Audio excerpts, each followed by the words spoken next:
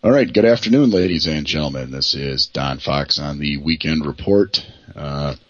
Weekend Report will come out maybe not on a weekly basis, but as we get time and as we can prepare for the shows, we will put them out, and we're glad you tuned in. Okay, so today we've got a very special guest, William Finck from Christogenea.org.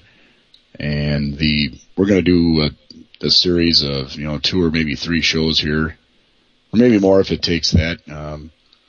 We're going to break down, basically what I told Bill was, I want Bill on to do the end of the world, So, in our conversations about that, it came up, look, really nobody is going to understand the book of Revelation unless you first know who white people are, who the European people are, and who the Jews are.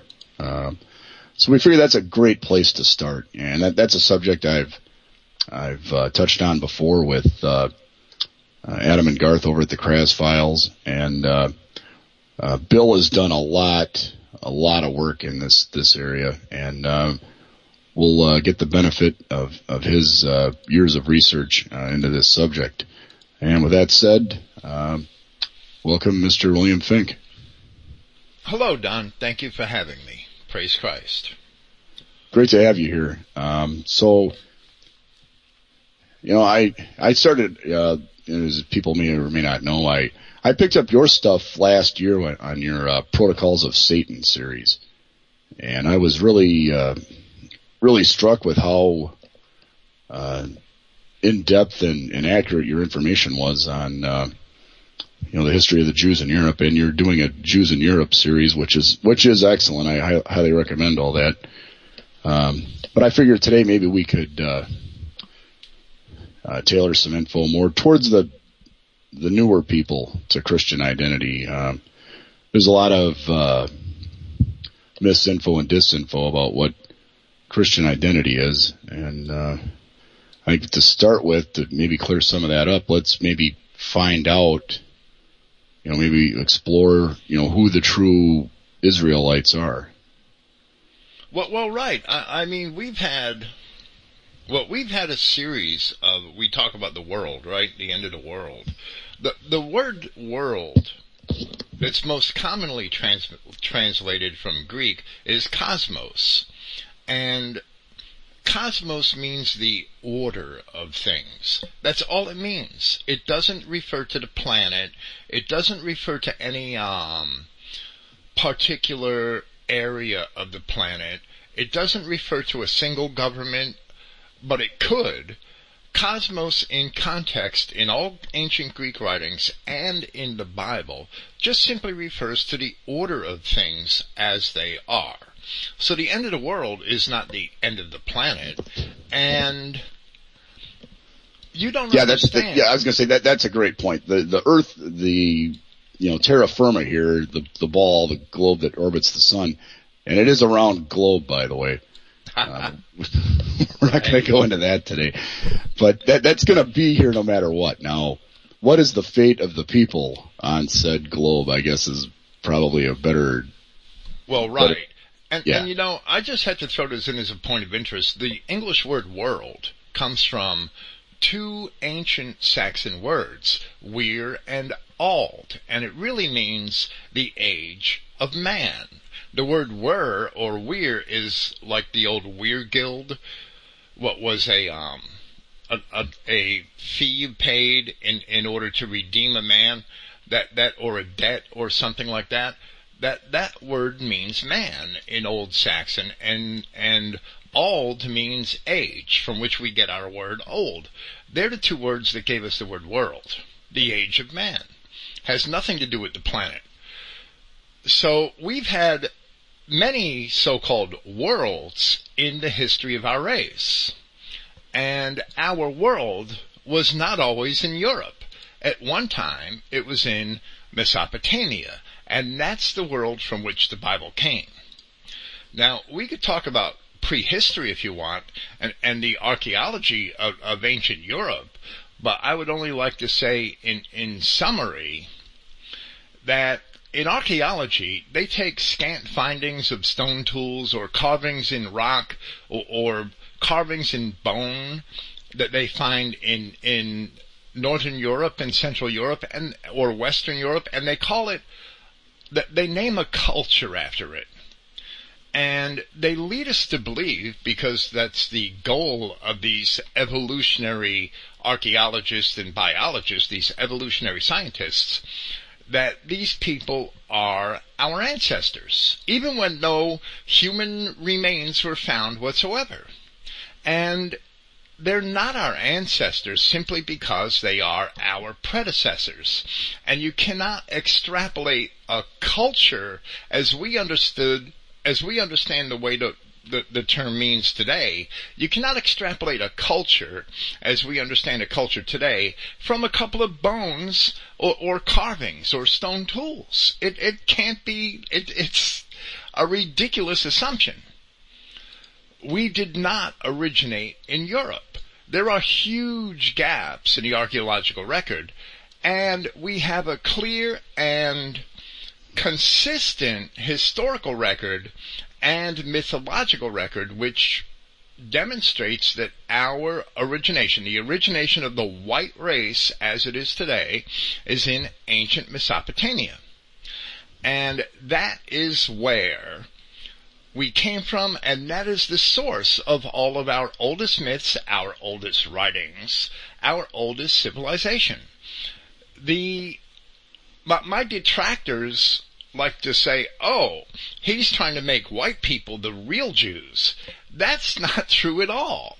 I'm simply just trying to correct the white man's view of history, which was the view of history that most of the academics of our race, the true scholars, if you go back and read all of the medieval scholars of the English and the Germans and the Italians, they all understood that the cradle of our civilization was in Mesopotamia. That's why we're called Caucasians, because they understood that we came through the Caucasus Mountains into Europe, and that's half the story, but that's what the historical records of our race inform us. The finding of a few small traces of predecessors in Europe that aren't necessarily even white is not the discovery of our ancestors. The discovery of our ancestors is right in the Greek and Roman and other early writings of our race. I don't know if you want to... Yeah, our race goes back, thousands of years as a organized people, and in the Bible, I've heard you describe it as the book of the white race. Absolutely. And, there's a lot of confusion with the Old Testament. Well, aren't those people in the Old Testament Jews? Well, absolutely not. The Jews, a lot of white nationalists and a lot of people that are onto how the Jews operate today fully understand that for the last several thousand years, the Jews have been infiltrators and subverters of civilizations. If you look at the people that wrote the Hebrew Bible, they were a pastoral people. They were an agricultural people. They built up a civilization based on, first, an agricultural calendar. That's like totally alien to the nature of the Jew. They had an agricultural calendar which was based on the governance of an agricultural civilization. So how could you think that these people were actually Jews who have always been subverters and merchants and infiltrators and thieves of the agricultural and industrial people of the world? Did the Jew change his nature? Does a leopard change its spots? I would hope not. I would think not. The Jew hasn't changed his nature. He's a subverter and infiltrator of society today, and 1,000 years ago, and 5,000 years ago. The Jew is the reason, the people, the proto-Jew, is the reason why we have constantly moved west. Our society has been, our people have been migrating away in order to try to establish places of their own away from these bastards for 5,000 years. Yeah, Jews are not known for farming. Okay, they've always avoided, I was reading one piece, it talked about how Jews don't want to be involved in agriculture because they need to be able to pick up and move at a moment's notice so they can get in on the latest scam, wherever it may be. They've always been more of a nomadic type people. Just as the Jews infiltrated and subverted medieval Germany, late medieval England, and they tried earlier, but Edward threw them all out. The United States today, any world culture, they were doing the same thing 5,000 years ago. They infiltrated and subverted the culture of Judea in 200 BC. That's what led to all of the division of the Judea of the time of Christ. Christ was a response to Jewish proto-Bolshevism. He was the response to that. He was not the product of that. And even Adolf Hitler realized, and many other great men have realized, that the spirit and the nature of the words and writings of the early Christians are absolutely contrary to and stand against the spirit and nature of these Jews, who have the same spirit and nature today that they had then. They bring Bolshevik revolution wherever they go and create Sodom and Gomorrah on the ashes of the civilizations that they managed to subvert. That's what they do. Yeah, as Samuel Roth, Jew, once said, "Our major vice of old, as of today, is parasitism. We are a people of vultures living on the labor and good nature of the rest of the world. It is my belief that nothing the Jew does in America is essential to its welfare. On the contrary, a great deal of what the American Jew does is in subversion to America's best interest." The Egyptian Empire, in the middle of the 3rd century, I shouldn't say empire yet. I'm sorry. I should be scolded for that. The old Egyptian kingdom in the middle of the 3rd millennium, around 2500 BC. And this is evident if you read the first couple of chapters in a book called Ancient Near Eastern Texts Related to the Old Testament, which was published in 1969 by Princeton University. It's a valuable treasure trove of ancient inscriptions which have been discovered by archaeologists. It gives the provenance for every single inscription and an English translation. And it's the pinnacle of, it represents the pinnacle of Near Eastern scholarship. Even though some Jews worked on some of the translations. If you read these ancient Egyptian inscriptions, you'll see that in the middle of the 3rd millennium BC, 2500 BC, the Egyptians did not consider other races as people. Only Egyptians were considered as people. And whenever an Egyptian temple was founded, it was described as a creation. It was a creation, and the community around that temple was the quote-unquote world of that creation and that God.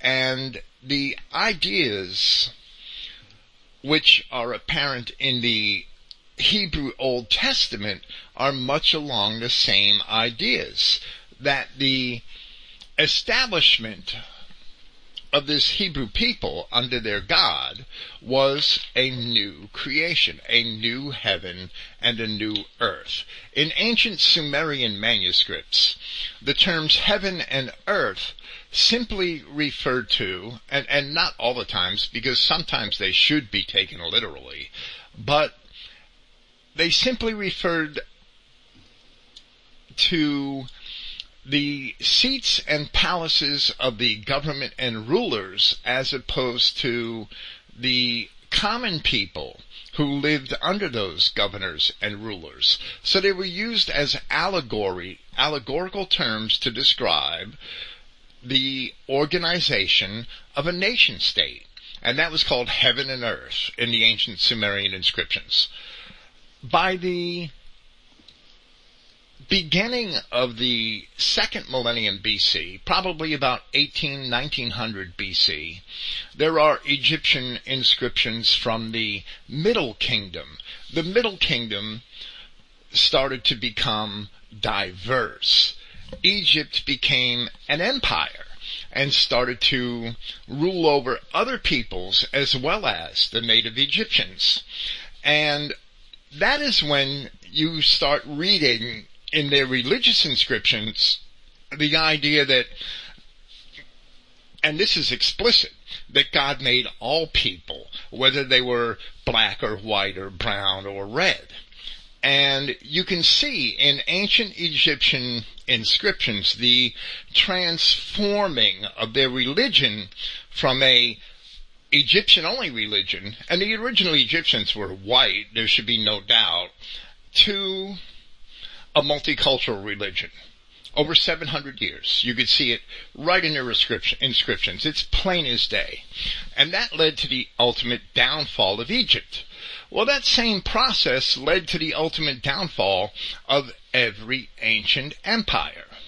The ancient people of Israel are not the only ancestors of today's Europeans, but the nations described in Genesis chapter 10, the nations surrounding the ancient Hebrews, were all white nations. And the ancient Hebrews were clearly, historically and biblically, a white people. The other races did not figure into the equation, except that you had this race of accursed Canaanites and Rephaim and Kenites who were in their midst, who were all listed in Genesis in the early chapters, who were in their midst, and these people were supposed to be, first they were supposed to all be killed. Now a lot of people would think, oh, that's a horrible, mean, evil God. Well, once you understand that today's Jews and the Arabs to a great extent are descended from those Canaanites, you could understand why why the God of the Hebrews told the Hebrews to kill them all. Because they create Sodom and Gomorrah everywhere they go. It's inherent in them. The Bible does not explain the origin of all races. It only explains the origin of one white race. In the earliest chapters of Genesis, there are two trees. There are other fruit trees and things that we could eat from, but there are two trees that are allegorical. Those allegorical trees are the tree of life and the tree of the knowledge of good and evil. Now, everything before Genesis chapter 10 is prehistorical and is represented in the Hebrew scriptures in parables. Those trees are not supposed to be taken literally. The tree of life describes one race of people. And the other races of people that aren't really considered people are the tree of the knowledge of good and evil. And they're called serpents and snakes and dragons and beasts. And all of these pejorative terms describe them because they're not considered people. Just like in the ancient Egyptian religion, non-Egyptians were not considered people. So you have a tree of life, which is the white race in ancient Mesopotamia and the Levant. When I say the Levant, I mean Palestine. And Anatolia, which is equivalent to modern Turkey, and all of these people are white, and that can be established in history. The historical part of the Bible starts in Genesis chapter 10, and it can be proven, and I have one essay on my website which gives a sketch of that.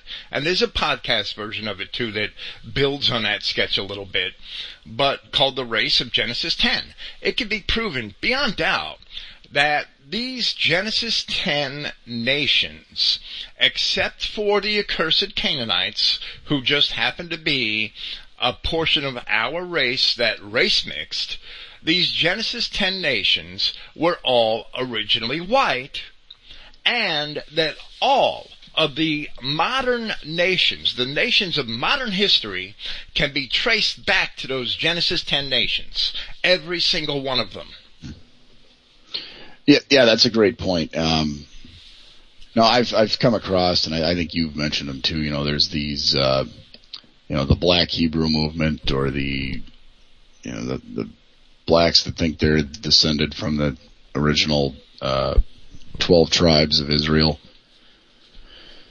And to fulfill that, the ancient Israelites, they wrote and spoke in Hebrew.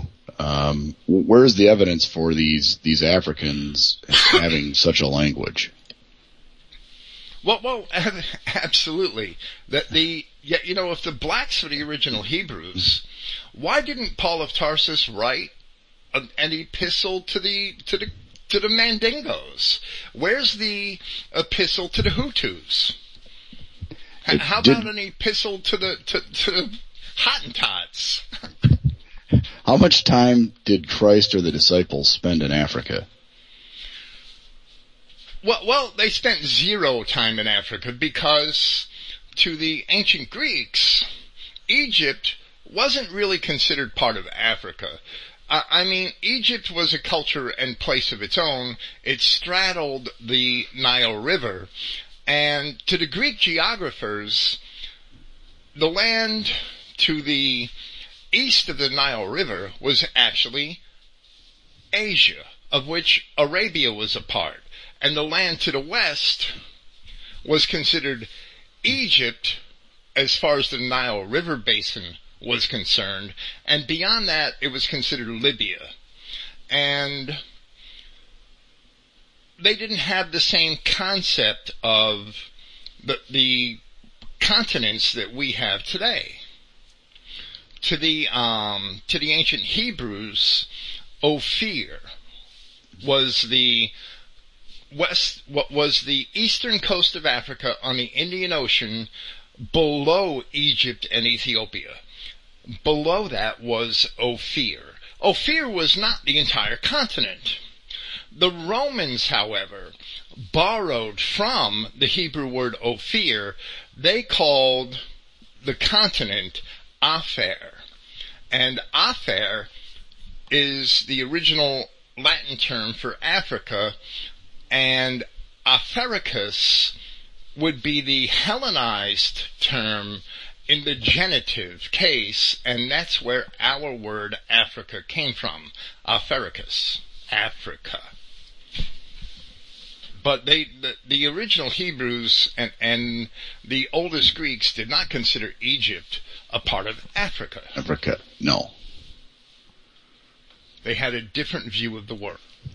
And when we talk Africa, really we're talking about sub-Saharan Africa, I guess would be probably a more accurate term. All of North Africa was white. Yeah, it was, at one point. And Negroes, or blacks I should say, leaked up through Nubia into Egypt. The earliest Egyptians have inscriptions mandating the death penalty for any Nubian in Egypt who wasn't a slave or in chains. And eventually that barrier was broken down, and the Egyptian pharaohs started diddling with Nubian women. They had Nubian harems on the borders of Sudan, and that was the downfall of Egypt. that was the start of it. So, okay, so we touched on ancient Egypt. I guess maybe one thing that comes up, so who were these ancient tribes of Israel? Well, the ancient tribes of Israel are a portion of the Hebrew people who were appointed by God to, and whether or not God is true is a whole different program and a whole different set of proofs and discussion points. But these ancient Hebrews were appointed by God so that the history of the white race, the Adamic race, would be centered around them. That the other nations of the Adamic race had all gone off into idolatry. And that idolatry is related to the so-called tree of the knowledge of good and evil, which is also in places in the Bible called fallen angels, an ancient civilization that departed from righteousness, that departed from the ways of God and fell off. And the ancient biblical literature, which is related to the Bible but not found in it, even though hints of this are found in Paul's epistles and in the Revelation, there are hints of this. There are little inferences and passages which support it, especially in Colossians chapter 2. There are a couple other places. This ancient tree of the knowledge of good and evil, which is also called Satan, the devil, the serpent, that old serpent, the dragon, this represents an ancient race that fell from the grace of God because of rebellion against God in the form of race mixing, miscegenation. And you have to resort to the Enoch literature, and I would not really wholly trust the Ethiopian Enoch literature, but you would have to resort to the Enoch literature in the Dead Sea Scrolls, which the Apostle Jude quotes in one epistle and substantiates that in his epistle. The Enoch literature in the Dead Sea Scrolls describes, in part, the race mixing that caused these so-called fallen angels to fall. Now, we have examples of it in Genesis chapter 3, in Genesis chapter 6, in another context, not in the context of things that happened before the race of Adam was established. The white race, as we know it, was established. So these things are all a part of the biblical writings. That these so-called fallen angels were a tree of the knowledge of good and evil, a civilization that was at one time good and turned to evil. It's those people that our race are supposed to be distinct from. We're commanded in the Bible to be separated from. Many of the white nations fell into that same pattern of miscegenation and worshiping the gods of the other races, and that led to their decay and their demise. We see that in turning back to Egypt again, right?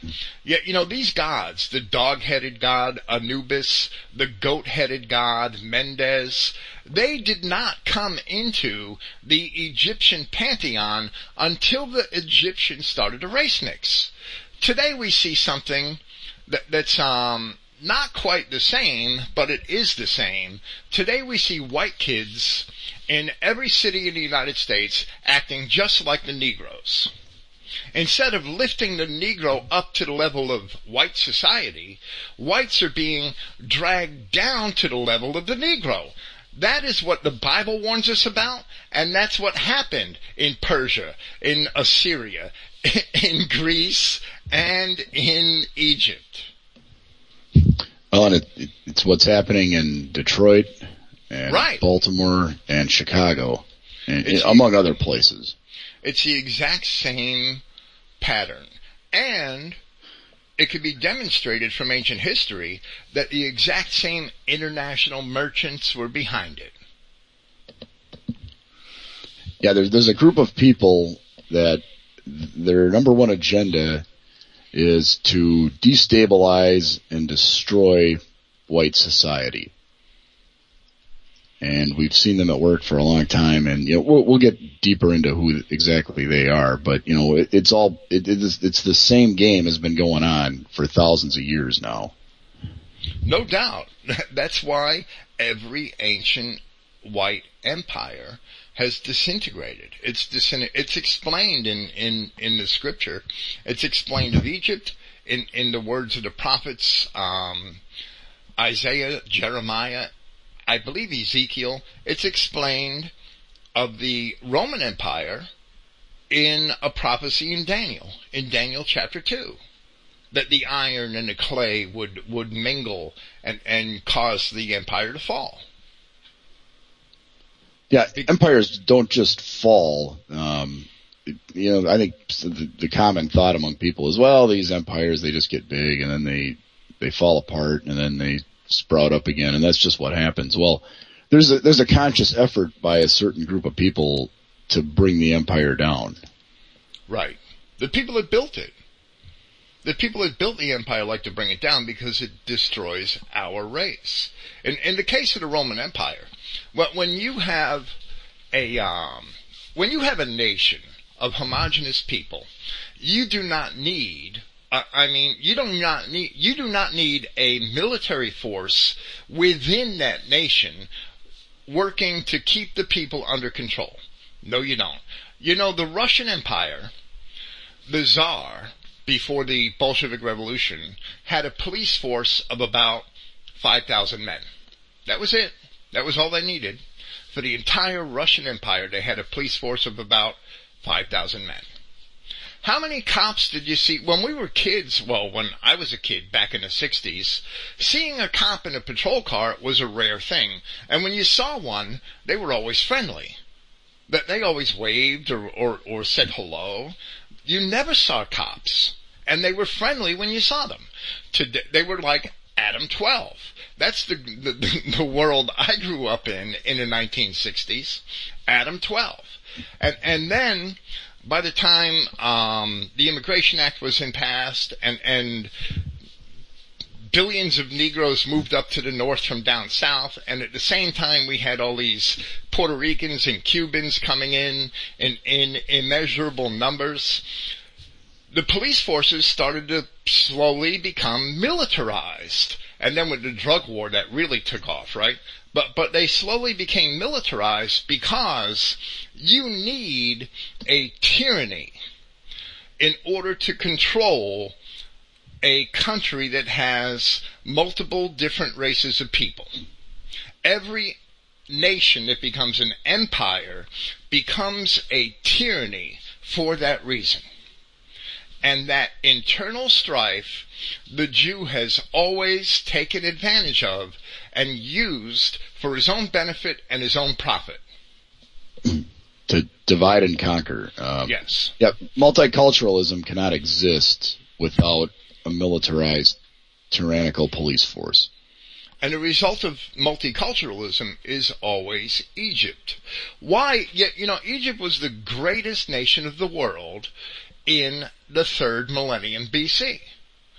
Why has it not been a great nation now for 2,500 years? Actually, about 2,800 years. Greece was the greatest nation of the world in 450 BC.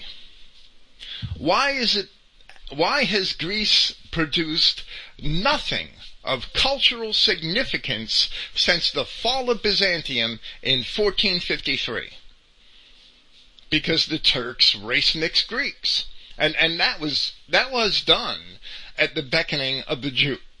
There is no doubt that the Jewish merchants were behind the Turkish and Arab destruction of Byzantium.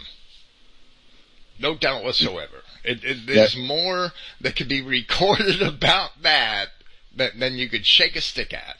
No doubt the Jews were behind the Islamic invasions of Spain. Why? Because in 500 AD, Justinian, as well as Theodosius I and Theodosius II, excluded the Jews from the Byzantine Empire. In in the beginning of the 7th century, the Gothic kings turned to Christianity. Once they turned to Christianity, they excluded the Jews. So the Jews had to bring Turks and Arabs. The Jews invented Islam and brought Turks and Arabs against the Goths in Spain, against the Byzantine Empire, until they could destroy them. Because the Jews were excluded from them. We're getting way ahead of ourselves, but yep. In all of the ancient books of the Greeks and Romans, until about the 4th century A.D., you have a people known as the Phoenicians, as well as the Greeks themselves, settling the Danube River Valley. The Greeks had salt mines on the Danube. Hallstatt is one example. In Austria, settling the Danube River Valley, settling the river valleys of France and Spain, and settling in England and Ireland. All of the original peoples of those lands came from the Greeks and the Phoenicians and other related tribes, which are all listed in Genesis chapter 10, the Thracians, the Lydians, for instance, the Etruscans of Italy, by all historical accounts of the ancient Greeks, came from the Lydians of Anatolia. So you had this westward migration, and there is never any record of resistance from Aboriginal peoples, because there weren't any Aboriginal peoples. The people known as Germans also came from Mesopotamia. And they started with the Cimmerians at the very end of the 7th century. They started migrating out of Mesopotamia and traveling around the Black Sea and down the valleys of the Danube River and the other river valleys of Europe in perhaps about 390 BC. These people known as the Galatae raided the lands of the Etrurians or the Etruscans first, and then they besieged Rome. They attacked Rome. And Livy, the Roman historian, said that they were a new and strange people. So the Romans, who have a history in Italy that goes back to the 12th century BC, never saw the Gauls, the Galatae, until they came pouring out of the Danube River Valley and through the Alps into the lands of the Etruscans and besieged Rome, about 390 BC. That's because they had just recently come out of Mesopotamia, through Asia, through the modern-day Ukraine, that some of them made settlements around the Black Sea, and the bulk of them came down the Danube River Valley and started to pour into northern Italy and France, because it was the easiest path to travel. Second, it was the path which led to the most fertile and pleasant lands, because northern Germany above the Danube was inhospitable and, for the most part, uninhabited.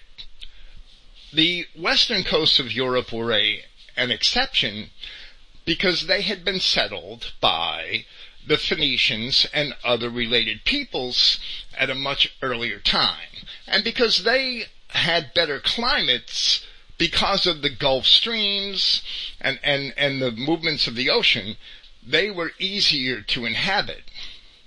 Northern Germany was inhospitable, and the other Germanic tribes, as they came out of Asia, were forever trying to push west of the Rhine and south of the Danube, until the Romans built up enough forts along the Danube and along the Rhine to keep the Germans out.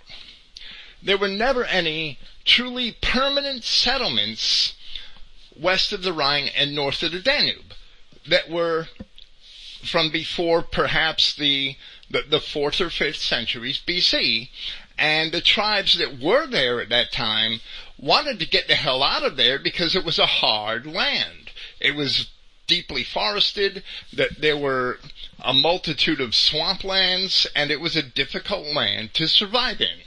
And that's when the Romans and the Greeks started to meet resistance in Europe, is when the Germanic tribes started migrating out of Asia down the Danube River Valley and into what we know today as Germany. But that was late in history. There are always going to be exceptions. What about this archaeological finding? What about that one? And yes, there were people there before them, and they left many settlements before them, but none of those settlements were lasting civilizations. A few barrows or a few stone monuments do not add up to a lasting civilization. We have a clear record, a clear historical record, in not just one Greek historian or two Greek historians, but all of the Greek historians and Roman historians agree on the basic movement of the Germanic peoples from Asia into Europe, on the origination of the peoples of Western Europe with the Phoenicians, and on their own origins, because a lot of the Greeks understood that they did not just spring up in Greece, that they too had come from Palestine and from Mesopotamia. And the Romans understood it as well. The Etruscans came from Anatolia. The Romans, by all accounts, have their origination with the Trojans. The Greeks, by all accounts, are actually several different original tribes. The Dorian Greeks came to Greece from Crete. And before they were in Crete, we don't have a Greek record of where they were. But we have Hebrew records that show that they came from Dor in Palestine. That's why they were called Dorians. The Danaan Greeks, who were the Greeks that had fought against the Trojans and destroyed Troy, archaeologists know the Danaan Greeks as the Mycenaeans. By all accounts, by all secular archaeological accounts, the Mycenaean Greeks arose in the 16th century BC. Well, by all Greek accounts, they came from Egypt. They were called Danaans. That was the Hebrew tribe of Dan. And the Bible substantiates that narrative. Yeah, so people that think that this nomadic gypsy tribe of people were the actual 12 tribes of Israel, I mean, it is just out to lunch, because they never formed any sort of a coherent, functioning society.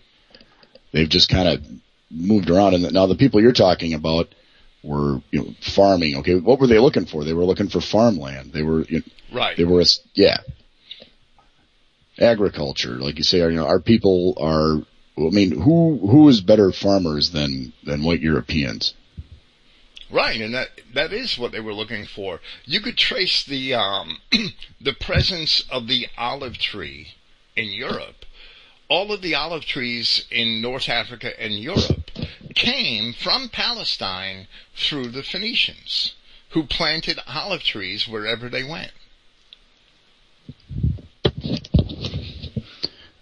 That is interesting. I actually have that documented somewhere on my website from an article from National Geographic, which was from probably the mid-90s, if I had to guess. So, what are the biblical conditions that a people would have to meet to qualify as being these 12 tribes? So, doesn't it talk about the ancient Israelites being a blessing to the rest of the peoples of the earth? Well, right, absolutely. The beginnings of the promises to the 12 tribes, that they would become many nations of people. Not just one roving nation causing everybody else trouble, but many nations of people starts in Genesis chapter 12 and is repeated all throughout the scripture, especially in Genesis chapters 48 and 49, and then even further on in Deuteronomy chapter 30, and when you get to the prophets of Old Testament Israel, the promises that they would be scattered and where they would be scattered to are replete. That the Bible is full of them. And history, ancient history, real ancient history, and when I say real ancient history, I mean ancient history which can actually be read from the pages of old books and inscriptions. To hell with these evolutionary scientists and their genetic science, which is all built on a house of cards that I could destroy in 2 seconds. This ancient history gives us the same story of the migrations of people from Palestine and Mesopotamia that the Bible gives us. The inscriptions and the secular historians of ancient Greece and Rome verify the prophets of the Hebrew Old Testament and the promises which were made to these 12 tribes of Israel all the way back to the book of Genesis. It's all verified. It can all be correlated. That's basically the core of all of my work at Christogenea. And everything that I say on my website throughout all of my Bible commentaries and historical essays is documented, book, chapter, and verse. Not only with the Bible, but with Diodorus Siculus and Strabo and Herodotus and the Greek tragic poets and the Greek epic poets, and the list is endless. That there are countless Assyrian and Babylonian inscriptions which I've cited to support my contentions concerning the origins of the European people. So, yeah, when we look at what the European people have produced, 90% of scientific breakthroughs are from Europeans. Let's look at all the inventions. And the other 10% are probably from schools that were founded based on European technology and probably money belonging to Europeans, at least originally. Yeah, I think, Chinese and Japanese have probably contributed some, but let's face it, the European people have been gigantic in science, in agriculture. Inventions of white people, skyscrapers, automobile, airplane, cell phone, the computer, the transistor, electricity. It goes on and on. The people of the Bible were supposed to, like you said, form many nations, not one roving nation. Yeah. How many nations have the Jews actually ever formed? Barely one, and that outlaw state only stays afloat with massive aid and, military and financial from the other white nations. Well, right. The Jews have created 0 nations. That you can't even count modern Israeli.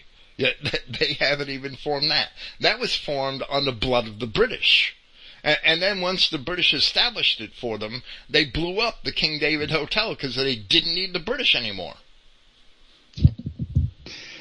Yeah, that state that's in Palestine today was designed from the beginning to be a nuclear terrorist state. And that's what it's become, and that's what it's done. That is the history of that.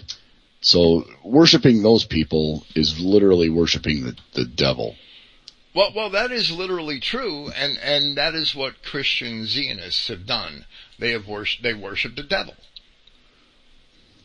There is no doubt. The people that we know as Jews, in the 2nd century, okay, well, we have to start further back than that. In the 8th century down through 585 BC, all of the real, true white Israelites were taken into captivity by the Assyrians. This is found in the Bible, but it's also found in the Assyrian annals of Sennacherib and Sargon II, and other great Assyrian kings, which we've dug out of the ground in Mesopotamia. We've dug them out of the ground at Nineveh and the other Assyrian cities.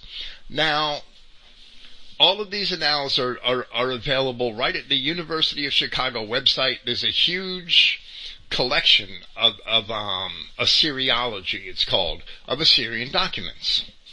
Now, the Babylonians took what was left of Judea, which, after the Assyrians were done, was basically only the inhabitants of Jerusalem that had spread back out into the countryside over 100 years after the Assyrians had left. So, hundreds of thousands of people were taken into captivity and relocated by the Assyrians and the Babylonians. And the relocation of populations in the ancient world, in Mesopotamia, is actually mentioned by Greek historians, who were afraid that the Assyrians or the Babylonians would do the same thing to some of the Greek cities. And they expressed that fear in their records. Now, it's also mentioned throughout the ancient inscriptions.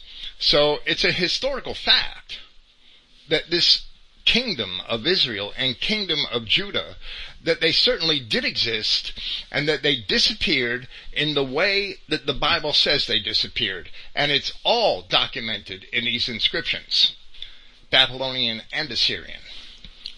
Now, under the Persians, around 520 BC, 40,000 to 45,000 in there. The number's 42,000 and something, and then there's a couple of thousand added to it.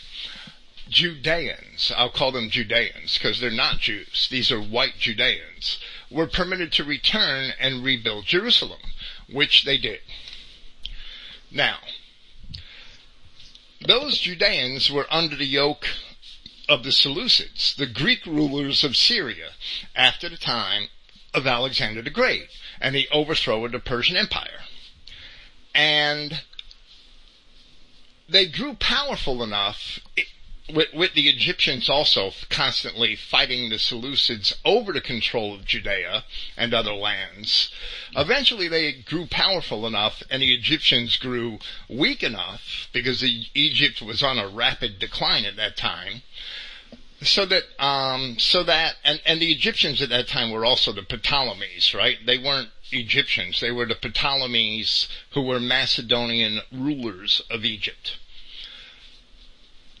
Eventually, a people called the Hasmoneans, who came to the high priesthood in Jerusalem, grew powerful enough militarily to overthrow the Seleucids and gain their independence.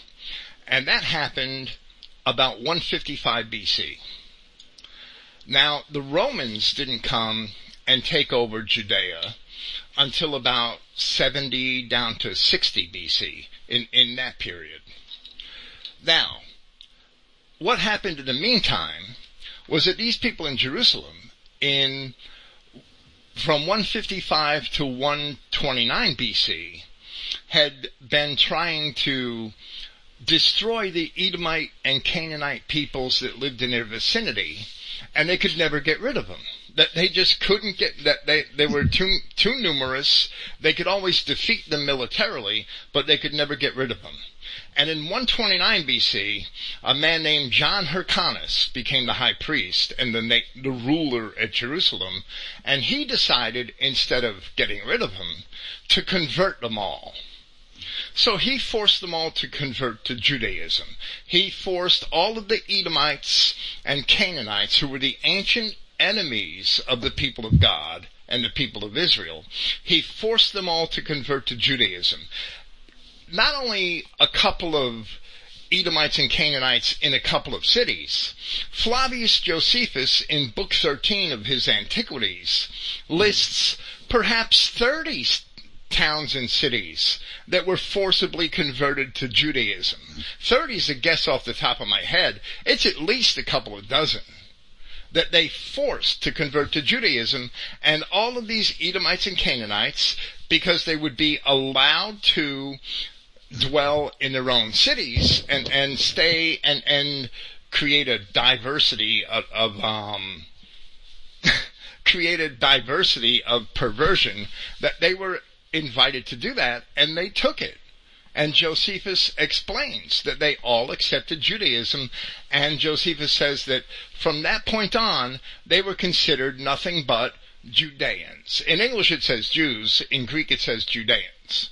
So, the Romans come into Judea, and a pretty crafty Edomite, the son of a rich merchant named Herod, figured that his family was in with the high priest family, that they were appointed by the high priest to keep the Edomians, the Edomites who lived to the south of Jerusalem, in check. And Herod figured that he was going to get in with the Romans and side with the Romans when the Romans came to Judea. So he sides with the Romans to get the favor of the Romans, and the Romans take over Judea, and then Herod bribes the Romans. He actually bribed Mark Antony with 800 or 900 talents of silver, which is a considerable sum, to make him the king. And the high priests who had rebelled from the Romans were rejected, and Herod became the king of Judea, Herod the Edomite. And as soon as that happened, he started appointing, and this is evident in the pages of Flavius Josephus, he started appointing all of the Edomites, the conversos, right? The ones that were not Judeans, they were not Israelites. He was appointing all of these Edomites into all the positions of power in Judea. And that is the Judea, that is the multicultural mess of devils and saints that Christ was born into, and the apostles were born into.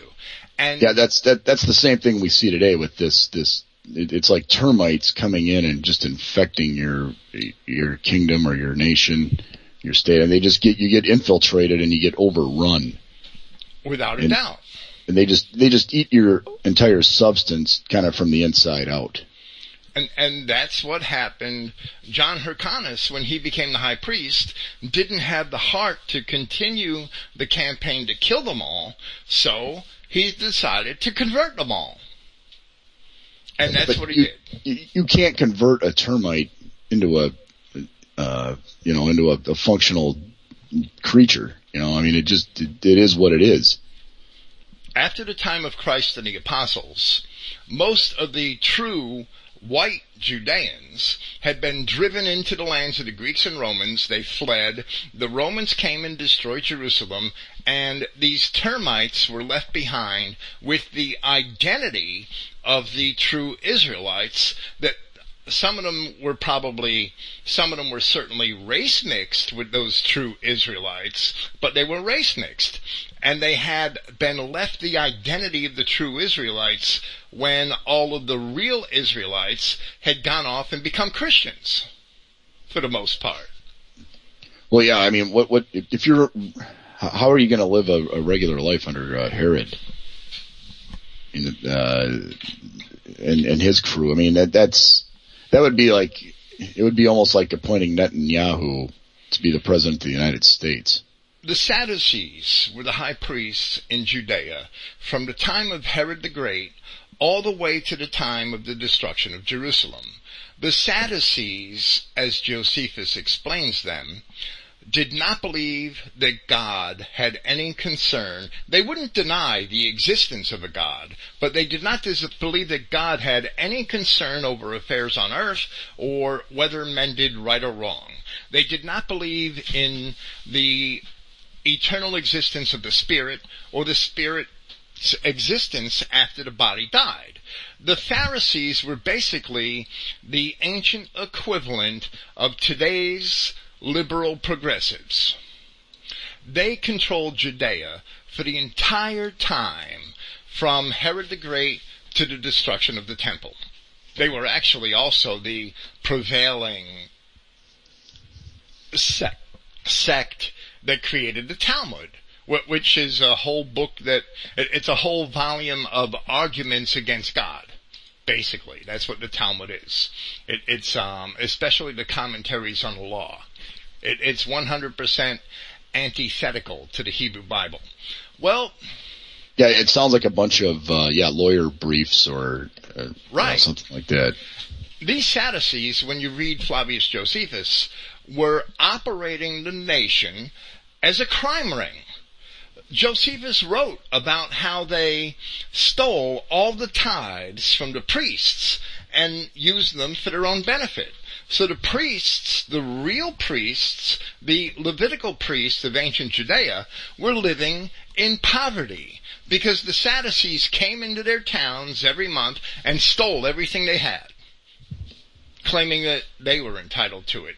They were running Judea. If you read Flavius Josephus, books 17, 18, 19, 20 of Antiquities, they were running Judea the same exact way that the Bolsheviks were running Russia. Yeah, so really these guys were the Bolsheviks. Right.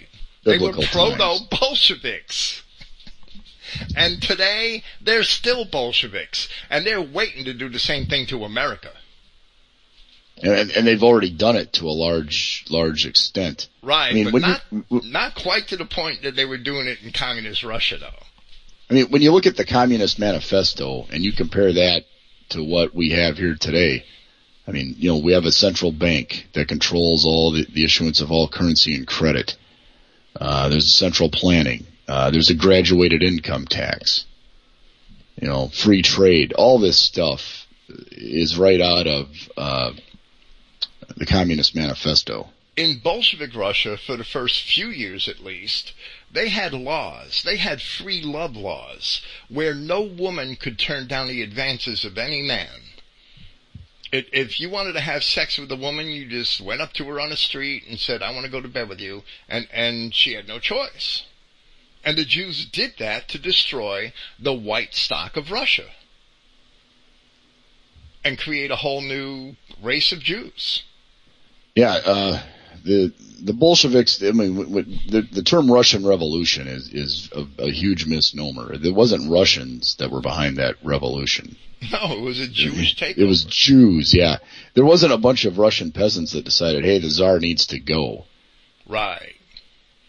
The Jews had actually put bullets to their head to help them in the revolution, but the Jews had imported Chinese and this is the sad part of it, Chinese and Latvian mercenaries to do their dirty work in the early years of the Bolshevik Revolution. Because they understood in its earliest stages that they weren't going to turn the Russian people on themselves. But if they brought in mercenaries from the Baltic states who were always at odds with the Russians, right? The Latvians, the Lithuanians, the Estonians, that they were always hateful of the Russians for things that the Russian Empire had done to the Baltic states. So they were more than willing to be mercenaries for the Jews against the Russians, and the Chinese were more than willing to supply mercenaries to the Jews against the Russians. That's how they kicked off the Bolshevik Revolution. That's how they made it successful. And once they got the people to a point of starvation, it was easy to turn the people against one another. Yeah, and this was all financed by Jewish New York Wall Street right. banks. It was all financed by Jacob Schiff and the Rothschilds. Yeah, the City of London, New York, Wall Street. Russia has been a pawn of the city in London for its entire history, and don't think that Russia is free of that. Vladimir Putin puts on a good show, but it's just one gang of Jews against another now. Yeah, he ran a couple of the Jewish oligarchs out, but there's still a bunch left behind there. Yeah, he ran a couple out that wouldn't go with his version of the program, but his closest associate is Boris Abramovich. In fact, Putin's daughter just married a Jew who built Putin a huge Dachau on the I think it's on the Black Sea, but it might be on the Caspian Sea. There were recent articles about that. Well, I guess we've jumped up from ancient Israel to Putin. Yeah, right. I mean, Yeah. Putin's in bed with the Jews, just like Donald Trump's always been in bed with the Jews. He might be a better choice than Hillary Clinton, but don't think he's going to free us from Jewish supremacy. And if he tries, he's going to die, or we're going to have war. One or the other. There's no third choice. No, as a president, if a president resists the Jewish agenda, he is taken out. Yeah, right. He's going to end up like Jack Kennedy or like Yeah, they tried to that's do Ronald Reagan. exactly where I was going. The Kennedy assassination was a Jewish operation. And a lot of people that have been researching JFK for a long time, it's not, it was the Joint Chiefs of Staff, or it was the CIA, or it was international Jewry that was behind the Kennedy hit. You want to do a series of programs on the end times, and that's fine. I'm all up for that. But you can't understand the end times unless you understand the beginning times. You might think that you could think up a better way, but our ancient wisdom is not for naught. We don't still have this book called the Bible for nothing. We haven't found all these Mesopotamian and Babylonian inscriptions for nothing. This book is true, and if you don't understand it as your beginning, so that you have a solid foundation of who's who in the world, you don't know what the end is going to be. No, you have no clue at all. And I didn't understand any of this stuff, like say 8 or 9 months ago, or maybe a year ago, is when I started studying Christian identity. And I'm like, once you look at the Bible through that lens, and then you study what's going on around you, everything comes into a very clear focus, and the picture painted is very stark. And a book that's thousands of years old is stunningly accurate with what's going on today. And we'll dive more into that into the next show. But as we were talking about, the 12 tribes of Israel ended up becoming the ancient, or the modern European people.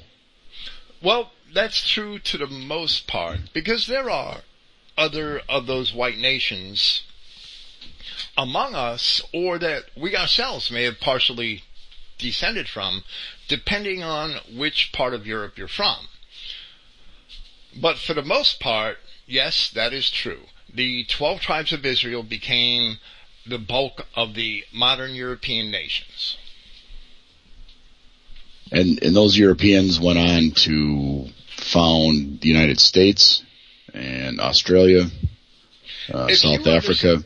Right. If you understand that if you understand the identity of the ancient Hebrews and the formation of Europe from the people of the ancient Israelites and their white neighbors, then the whole Bible comes to make sense. And all of the blessings of these people are easily seen as fulfilled. Yeah, now if you think the ancient 12 tribes of Israel became Cubans and Mexicans and Africans. Right, throw your Bible away. Yeah, just forget it. Okay, it's over. Right. I mean, we've kind of traced through the history of our people, where they came from, where they went, and where they're going. And you can see why now Europe is under attack. That's the camp of the saints. Yep, and that's what we're getting at. So a lot of the modern, and we'll cover that in the next show. We'll wrap up with, the kind of, where did the Jewish people come from? I guess maybe we'll hit that real quick. Right. Well, we just did to a great extent, but we didn't give their entire history. Yeah, so, if you're a 2-seed line guy, we'll have some people coming across. Hey, what's all this 2-seed line business? So maybe, why don't you give a quick, maybe a rundown on that? Well, first let me say that, traditional 2-seed line has always been mocked and scoffed at because it taught that an angel came down and boffed Eve, and all of the bad people in the world descend from Cain because the angel boffed Eve. And that's a way over simplistic interpretation of Genesis chapter 3. Two seed line to me isn't all of the descendants of Cain versus all of the descendants of Abel. Two seed line to me is first defined in Scripture, where it talks about a tree of life, which is the Adamic race that God created on earth, the white race, and a tree of the knowledge of good and evil, which is an entire race of people that the Bible calls fallen angels, which is just another allegorical term. And these fallen angels went out and corrupted the original creation of God and destroyed it. And all of these Cubans and Mexicans and mestizos and Arabs and the Jews themselves are members. They are branches. The Chinese, the Indians. People think Chinese are a pure race. That just flies in the face of history. And the Indians, they're nowhere near pure. They're the most impure race, maybe next to the Jews. These are all branches on a tree of knowledge of good and evil. Two seed line is us against them. And I can prove that that is exactly what the Bible teaches. But I would need a series of programs to prove that to the fullest extent. I already have that series of programs on my website. It's called Pragmatic Genesis. It's 28 programs. Yeah, and I highly encourage people to listen to that. I've listened to your whole Revelation series. I've listened to your Protocols of Satan series. Just looking at all the Christogenea programs I've listened to. The Minor Prophets. There's a lot of good stuff there. The Gospels, Matthew and Mark, and German origins. We had touched on that today. The Scythians, right? And the Anglo-Saxon people. And when you find out who the Germans really are, and then you find out, who the Jews really are, you can see why they're so hell bent on destroying the German people. Right. Absolutely. Because the Jews, in order to gain power, in the modern era here, to conquer the West, starting 300 years ago, they morphed themselves into God's chosen people. Absolutely. No Christian, 400 years ago, no Christian believed any of this stuff. No, and they took over. Yeah, go ahead. I'm sorry. All throughout the Middle Ages, the Christians of Europe sort of took it for granted that the Jews were right, that they descended from the people of the Old Testament, and that's because they didn't know their own history, and that's true. But they always saw the Jews as being a cursed people. They never saw them as being a blessed people. If you read Martin Luther on the Jews and their lies, or what he wanted to do about the Jews and what he said about them, he wanted to destroy them. Martin Luther was the first Adolf Hitler. He was deceived by the Jews early in his career, but by the end of his career, he knew better. Because of his experience with the Jews, he wanted to strip them of everything they had and force them to live in the open fields and see if they would do any honest work in order to let themselves survive. And he said that anybody that helped them should be put right there with them. He wanted to destroy the Jews. Yeah, so they morphed themselves into God's chosen people, and they took over the issuance of money. Right. Well, they did that by default. They've always been usurers. The Jews, the Edomite merchants, they were never, the Hebrew Bible forbade usury. They've always been usurers. But Christians forbid usury, and the white Christian nobility, being made up of weak-minded and corrupted men to a great degree, has always used the Jew for the purposes of usury and to extract money from the common people. But the Christians could not loan money at usury. And Christian writers were adamantly, especially the German reformers and St. Thomas Aquinas and men like that, were adamantly against the Jews and their usury. They wanted to strip the Jews. Thomas Aquinas wanted to strip the Jews of every dime they had. And he advised Princess Margaret of Flanders to do it in a letter, to take it all from them. That the Jews shouldn't keep anything they've gotten from usury. Well, if you understand the way the Jews functioned in the Middle Ages, everything they had gotten from usury. Yeah, how many countries have they been thrown out of in Europe? I mean, how many times have they been? It's like 200 times. They've been thrown out of practically every country in Europe. Yeah, they get the boot here, and then they end up popping up somewhere else. I mean, you got to hand it to them; they're persistent. You know, they don't just go away. They keep coming at you. I mean, they fiercely fight for their own survival, but they fight to survive so that they can live parasitically off of you. Right, that's how they live. That they're responsible for all of the vice and corruption that we have in today's society. Who's the greatest purveyor? Who's the greatest panderer but the Jew? Who's responsible for all the prostitution and pornography? The prostitution's driven mostly by the drug trade that the Jew is the primary operator of. The pornography is produced, 99.9% of it's produced by Jews. And the other 0.1% might be some Facebook selfies from some Jewish polluted whores. The Jews have always peddled vice because vice creates a need in medieval Europe for usury. Vice, gambling, and prostitution created a need for usury in medieval Europe. So one hand works for the other. And the Jews control both ends. Yeah, the Jews were behind... weren't they behind the prohibition movement here? And then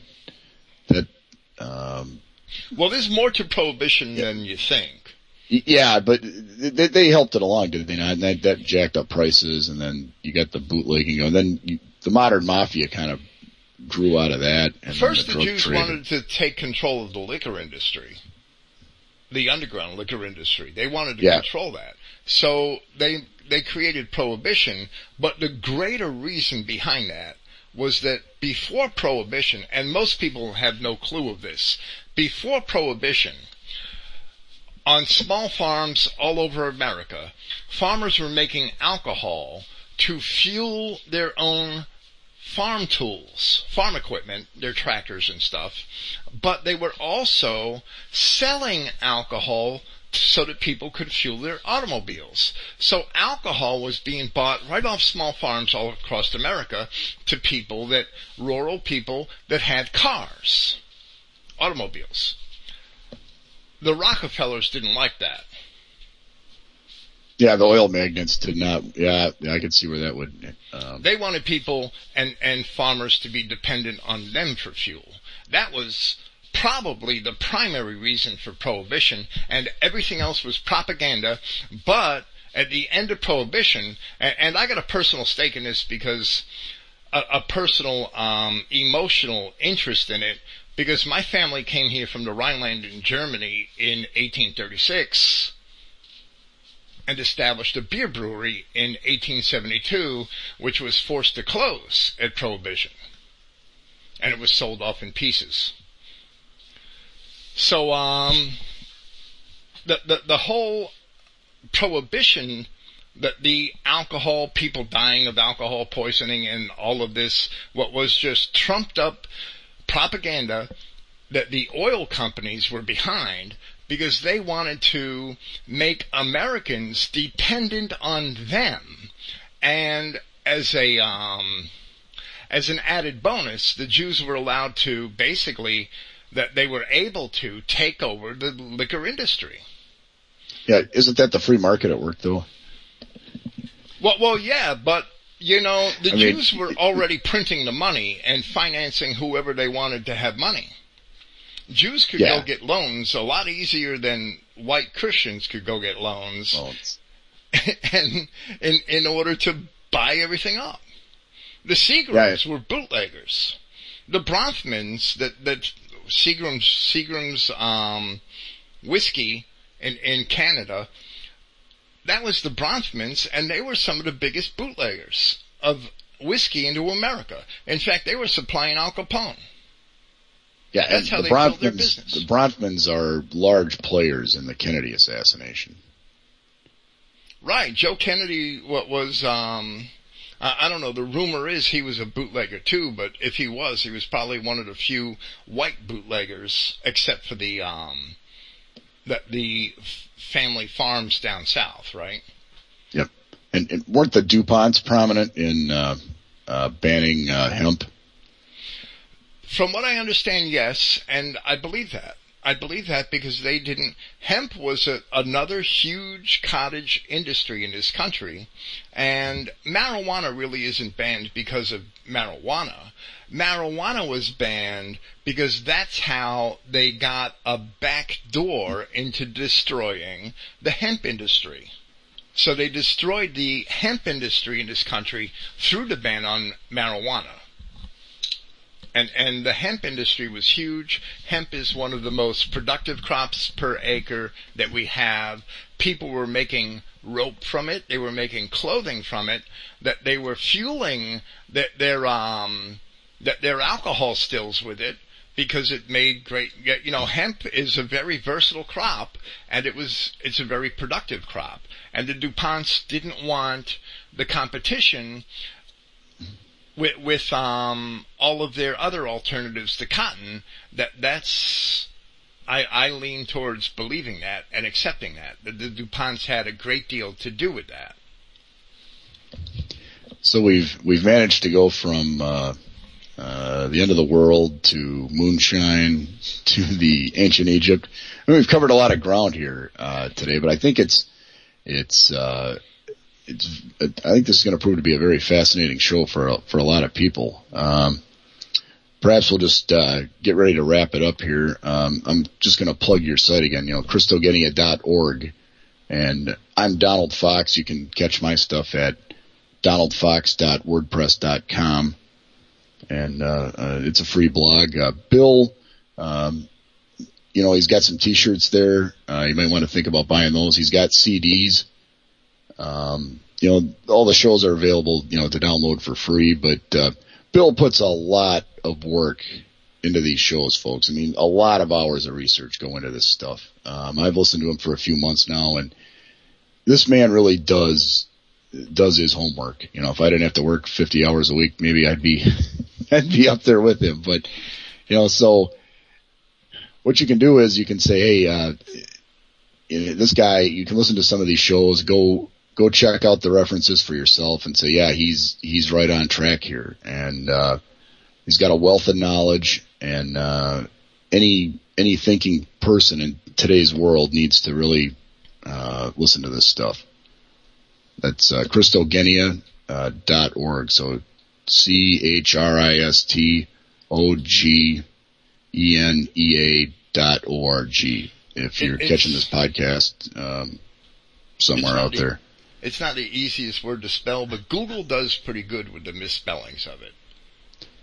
Yeah, I haven't had much trouble getting there, but we're reaching out to some new folks here, and hopefully we get to a few of them. And Bill's work is great, and it jives once you start listening to Bill's stuff, and you can go out and research some of the stuff on your own, which I've done, and it all paints the same kind of picture. And for me, I got here from a different angle, as we talked about in the last show.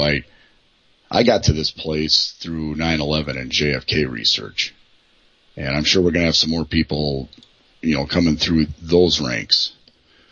I sincerely believe that once the Jews destroyed classical education in this country and in Europe, and they did that because British Israel, for all their faults, the British Israel people, and they were British Israel people, it wasn't only British Israel, there were similarly minded people in Germany, in France at the time. the British Israel people were not wrong. When Britain made all of these wonderful archaeological discoveries at Nineveh and in Egypt and started to put the story together, the result of that was the so-called British Israel movement that is scoffed at today. And I know why that they're scoffed at today, and they deserve it. They're scoffed at because they still took it for granted. Even once they learned their own identity, they still took it for granted that the Jews were the people of God. And that was their hugest mistake. They should have looked more into the history behind who the Jews are, and perhaps they wouldn't be laughingstocks today. Christian identity is true. If we had the classical educations that the Jews destroyed in the Western nations, then a hell of a lot more of us would know that Christian identity is true. Once you understand the identity of the peoples of the Bible in correlation to the identity of the Jews and the peoples today, everything comes together, and your faith and your knowledge of history and your knowledge of the Scripture have no conflict with one another any longer. Yeah, see, that's exactly it. When I first started, I'm like, hey, I can't buy any kind of theology that tells me that these outlaws in Palestine today are God's chosen people and that we're supposed to help them. And when it turns out they nuked New York on 9/11, would God's people nuke office buildings with people in them? No. Would God's chosen people assassinate a president in broad daylight at high noon on the streets of Dallas? No. Of course not. My history and my theology and my common sense view of the world all tell me consistently that other races should be excluded from white culture, that the Jews are demons, and that only whites have the capacity to build a harmonious culture. Of course, before we do that, we've done it plenty of times in the past, but before we do it so that it is lasting and durable, the Jew has to be taken out of the way, and that's what the Bible teaches. Yeah, it's kind of a built-in defense mechanism against the Jew, which is why, one of the many reasons why Jews have always attacked Christianity. Well, right. They promote paganism because they know that it pulls people away from the truth. I mean, paganism could have its racial consciousness, but that can also be and has been undermined in a lot of so-called pagan circles. And I have plenty of proof and evidence of that. If paganism was the main paradigm of the European peoples, the Jews would have undermined and destroyed that just like they've undermined and destroyed Christianity. Only the Bible and adherence to the Christian Bible presents us with a sound defense against the Jew. The problem with modern whites is that they don't believe the Bible. And they accept the Jews as the people of the Bible. That just destroys everything. Well, the way the Bible has been presented to the public, it is somewhat incongruous. So the story that that gets taught to people doesn't jive with the reality around them. So it's easy to see why people may stick their toe in the water with Christianity and maybe even get in ankle deep, but then to say, hey, this doesn't match up with what I see. Well, right. And that's absolutely true, and that's because the way that people are taught the Bible is just wrong.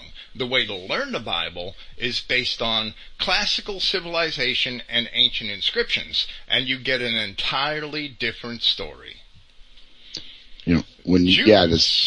Jews have been leading Christians astray about the Bible ever since the most popular Bible commentary of the Middle Ages was written by a converso Jew named Nicholas of Lyra in the 13th century. And even Martin Luther quoted it. So yeah, the subversion's been going on for a long time. And, we get this, you get probably the most disgusting example would be probably John Hagee today. Yeah, he may as well be the devil.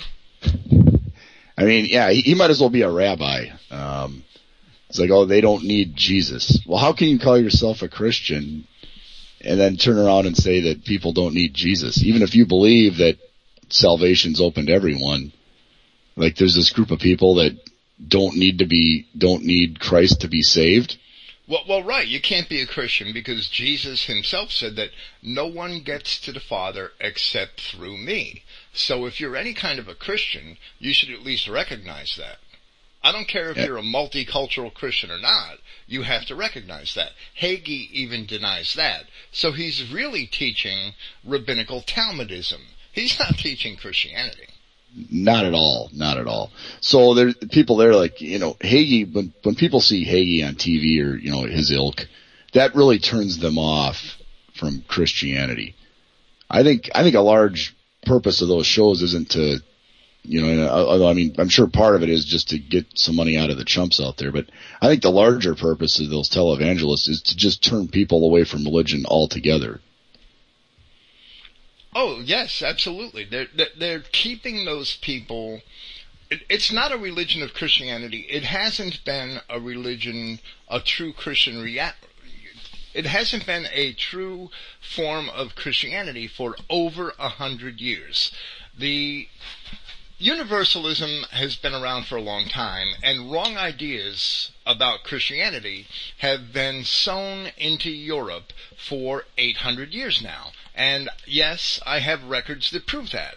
But in the early 20th century, two Bibles became very popular that are very, very friendly to the Jews. And that's the Scofield Bible and the Bullinger Bible. And they're still on the shelves today. And they are still widely quoted in seminaries across America and widely used because they represent the best Christianity that Jewish money can buy.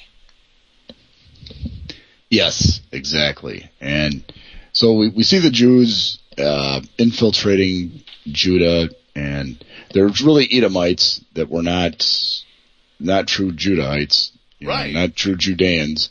Even Christ says in the Revelation, beware of those who say they are Jews, where he said Judeans in Greek, and are not, but are the synagogue of Satan. These people saying that they're the people of God, Christ told them, you do not believe me because you are not my sheep. Now, the mainstream churches teach that they're not his sheep because they don't believe him. But that's not what he said. He said they can't believe him because they're not his sheep.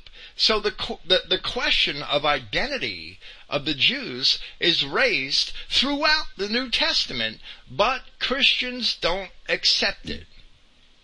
They don't accept what their own Bible teaches them. Yeah, and Christ himself said, I am not sent, but unto the lost sheep of the house of Israel. Right. And that's not the Jews. In Acts chapter 26 verses 6 and 7, after Paul was arrested in Jerusalem by the Jews, at the command of the Jews, he said that he was in chains for the hope of Israel belonging to our 12 tribes, which the Jews were against, which the Jews were opposed to. Right there in Acts chapter 26, Paul of Tarsus is telling us that the 12 tribes are a separate entity from the Jews. And the Jews are a separate entity from the 12 tribes. It's throughout the New Testament. But the Christian, the average Christian, would rather listen to John Hagee and believe him. Jabba the Hutt. He's like Jabba the Hutt of evangelicalism. And they'd rather believe him than believe Christ. Or even Paul. Yeah, well, Hagee's got a nice, he's got a nice building down there, and that's, on TV it looks really good, and it looks like a lot of fun to go there and clap and cheer and all that. But it's all BS. It's all garbage. It's all garbage. Yeah, you've just wasted whatever time. You might as well watch Dancing with the Stars. Well, that religion, what was created in order to, it's a state religion, and it's created for the maintenance of the state. It's not created. It's not Christianity that's being taught in these churches. Any 501c3 organization has to comply with certain boundaries that are set up by the IRS, or you lose your tax exemption. And if you lose your tax exemption, the donor money you get that can no longer be written off will go to the next guy, and you won't get it anymore. So they all have to comply. They can't talk about politics. They can't talk about race or ethnicity. They can't discriminate. The Bible's a whole book full of discrimination. Exactly. Yeah, it is. And it's all the promises and the covenant were with the people, with Jacob Israel. They are teaching a perverted form of Christianity that's Christianity in name only. It's not Christian at all, and it's tailored for the maintenance of this state, this tyranny that we live under today. Yeah, it's this multicultural nightmare. Right. And, really if you look at it, and if you talk to black people, they're not really, on a certain level, they're not really happy living here. Now, sure, they got better shoes maybe and an iPhone and an EBT card, but, there's a white society on the whole, it's not built for them, and they don't really fit into it, and there's a lot of angst there that they have to live under these type of conditions. Absolutely. So you're kind of putting a square peg into a round hole by making them live here. And then when you add other cultures on top of that, like, from the South, the mestizo and Asian cultures, the whole thing ends up being a big quagmire. It can never work unless we're all mixed. So that's the objective of the Jew, is to destroy all the races, especially the white race, and mix it with all the others, so that they could recreate India, or Iran, or Iraq, or Egypt, or Greece is almost slid down to the level of Egypt, and that's the reason, because there were very few white Greeks left, and there haven't been a majority of white Greeks since the 17th century. Yet, the Turks had ruled over Greece until 1825. And the Jews and the Muslims had their run of Greece all the way to 1825. And the Jews and the Muslims, if you go read, and I've discussed this in my History of the Jews in Europe, they always got along perfectly well together. They got along perfectly well together until 1945. That's when all of this fake state of Palestine created all of this artificial strife between Jews and Muslims.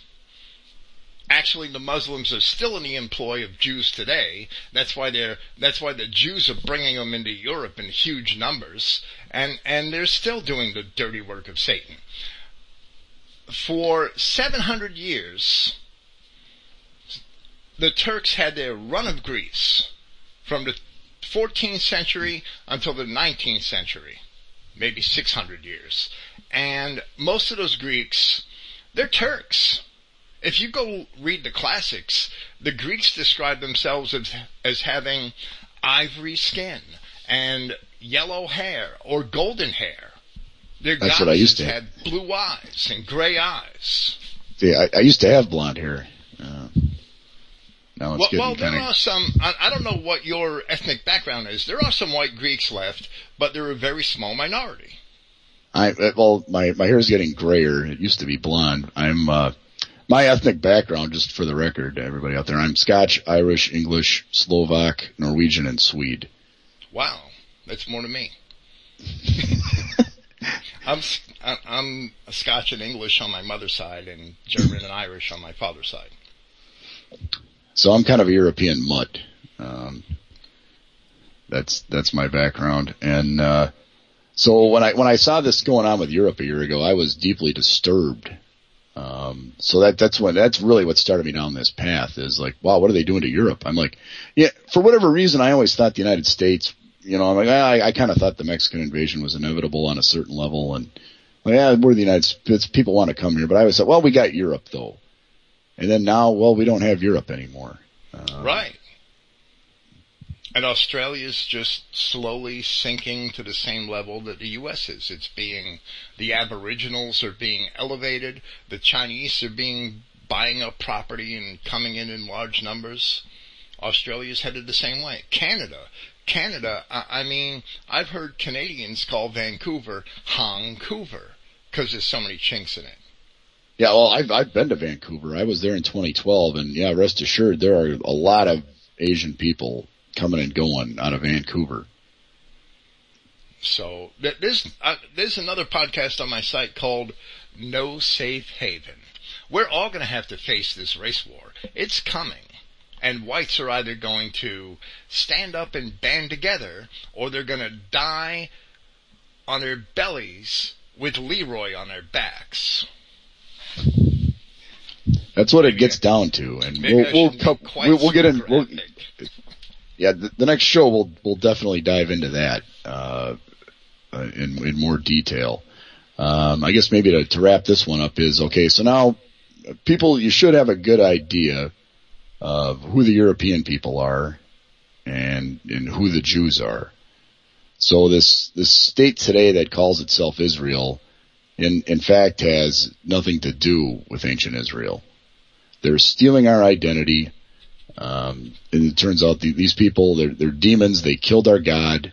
Now they're seeking to kill us to steal our birthright of eternal life through Yahshua Christ. Right. There's a whole bunch of layers of abstraction that correspond to this. Yeah, that's kind of the way I view it. Well, that's exactly it. From the scriptural viewpoint of the struggle between Jacob, who obeyed his father and mother and was blessed for it, and Esau, who was a race mixer, who was cursed for it. And it goes back that far. And I guess maybe just to kind of wrap things up here now, a term you might hear is, hey, are you a white supremacist? Of course I am, because Yahweh God had promised to elevate his people above all other peoples of the earth. So I'm not really a white supremacist. I'm really a God supremacist, because I believe God. Precisely. Yeah, and one other thing I wanted to throw out there now, do we believe that white people are perfect? No, hell no. We're the biggest sinners. That's what gets us into this mess. That's the whole story of the Bible.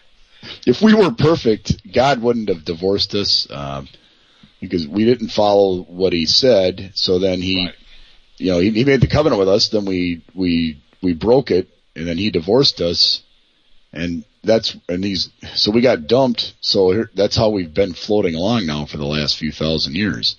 What we have is that we have the capacity to be blessed by God and to prosper and to build wonderful civilizations and to create wonderful inventions that the other races don't have. They don't have that capacity. The Chinese were sitting in the dirt for 2,000 years before the white man industrialized China these last 100 years. The same thing with Japan. The Japanese were back in medieval times in the 19th century. It was the white British, and it was the Jews who were behind it financially, but it was the white corporations of Britain and America that brought all their technology to Japan and industrialized it. Sony, Standard Oil New York. RJ Victor Corporation, Japan Victor Corporation.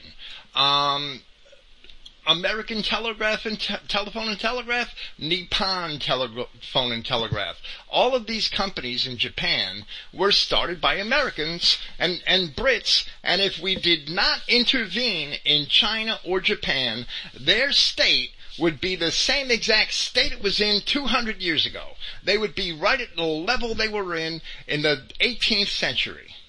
Yeah, so we've seen globalization, and we were supposed to be a separate and holy people. Right. And we disobeyed that. So as we can see here, white people are not perfect. We didn't do what we were instructed to do by God. So we've paid a very steep price for that. Right, we're paying it today. I know you wanted to get rid of me half an hour ago. We could go for another 3 hours. I don't care. But there's really no time limit on these shows. I was just thinking of the audience out there, if they can hang with all of this. So, if you've got anything to add, Bill, go ahead and let it out. No, we could come back in a week or two, and I'll be just as energetic. Okay. All right. So, I guess, anything you want to wrap up with here? No, thank you. I mean, I could have said a lot more about ancient history to prove my point. I think I gave enough of a sketch so that people that are interested in hearing me out can go to my essays page on the top menu at Christogenea, and in the middle column, there's a whole list of historical essays proving Christian identity. It's 13 simple essays. I tried to keep them as simple as possible, while also putting enough proofs from archaeological inscriptions and ancient histories, classical histories, and I list every book, chapter, and verse, so that my point is proven. Yeah, that's awesome. Okay, so we've got some good background right here. Before we can, take a look at the future, or the present or the near future, I guess we needed to figure out who Europeans are, who Israel truly is, and who the Jews are. So that we've accomplished that much today. And I think people should. You might have to listen to this show a couple times if these concepts are new to you. I mean, I've listened to hundreds of hours of Bill's stuff, and Eli James and Kingdom Identity, and it's finally starting to click in for me. So hopefully others in the audience will find this of value, and it will help explain the world around them that they're seeing today. It should. So many thanks, Bill, and there'll be at least one more show in this. We hope to cover the end times, events like the time of Jacob's trouble, the wedding feast of the Lamb. And, we can do a quick survey of the revelation in history, and what we have in front of us. And what we have in front of us is written on the wall. I mean, if you don't see it by now, you're going to stay blind until you die.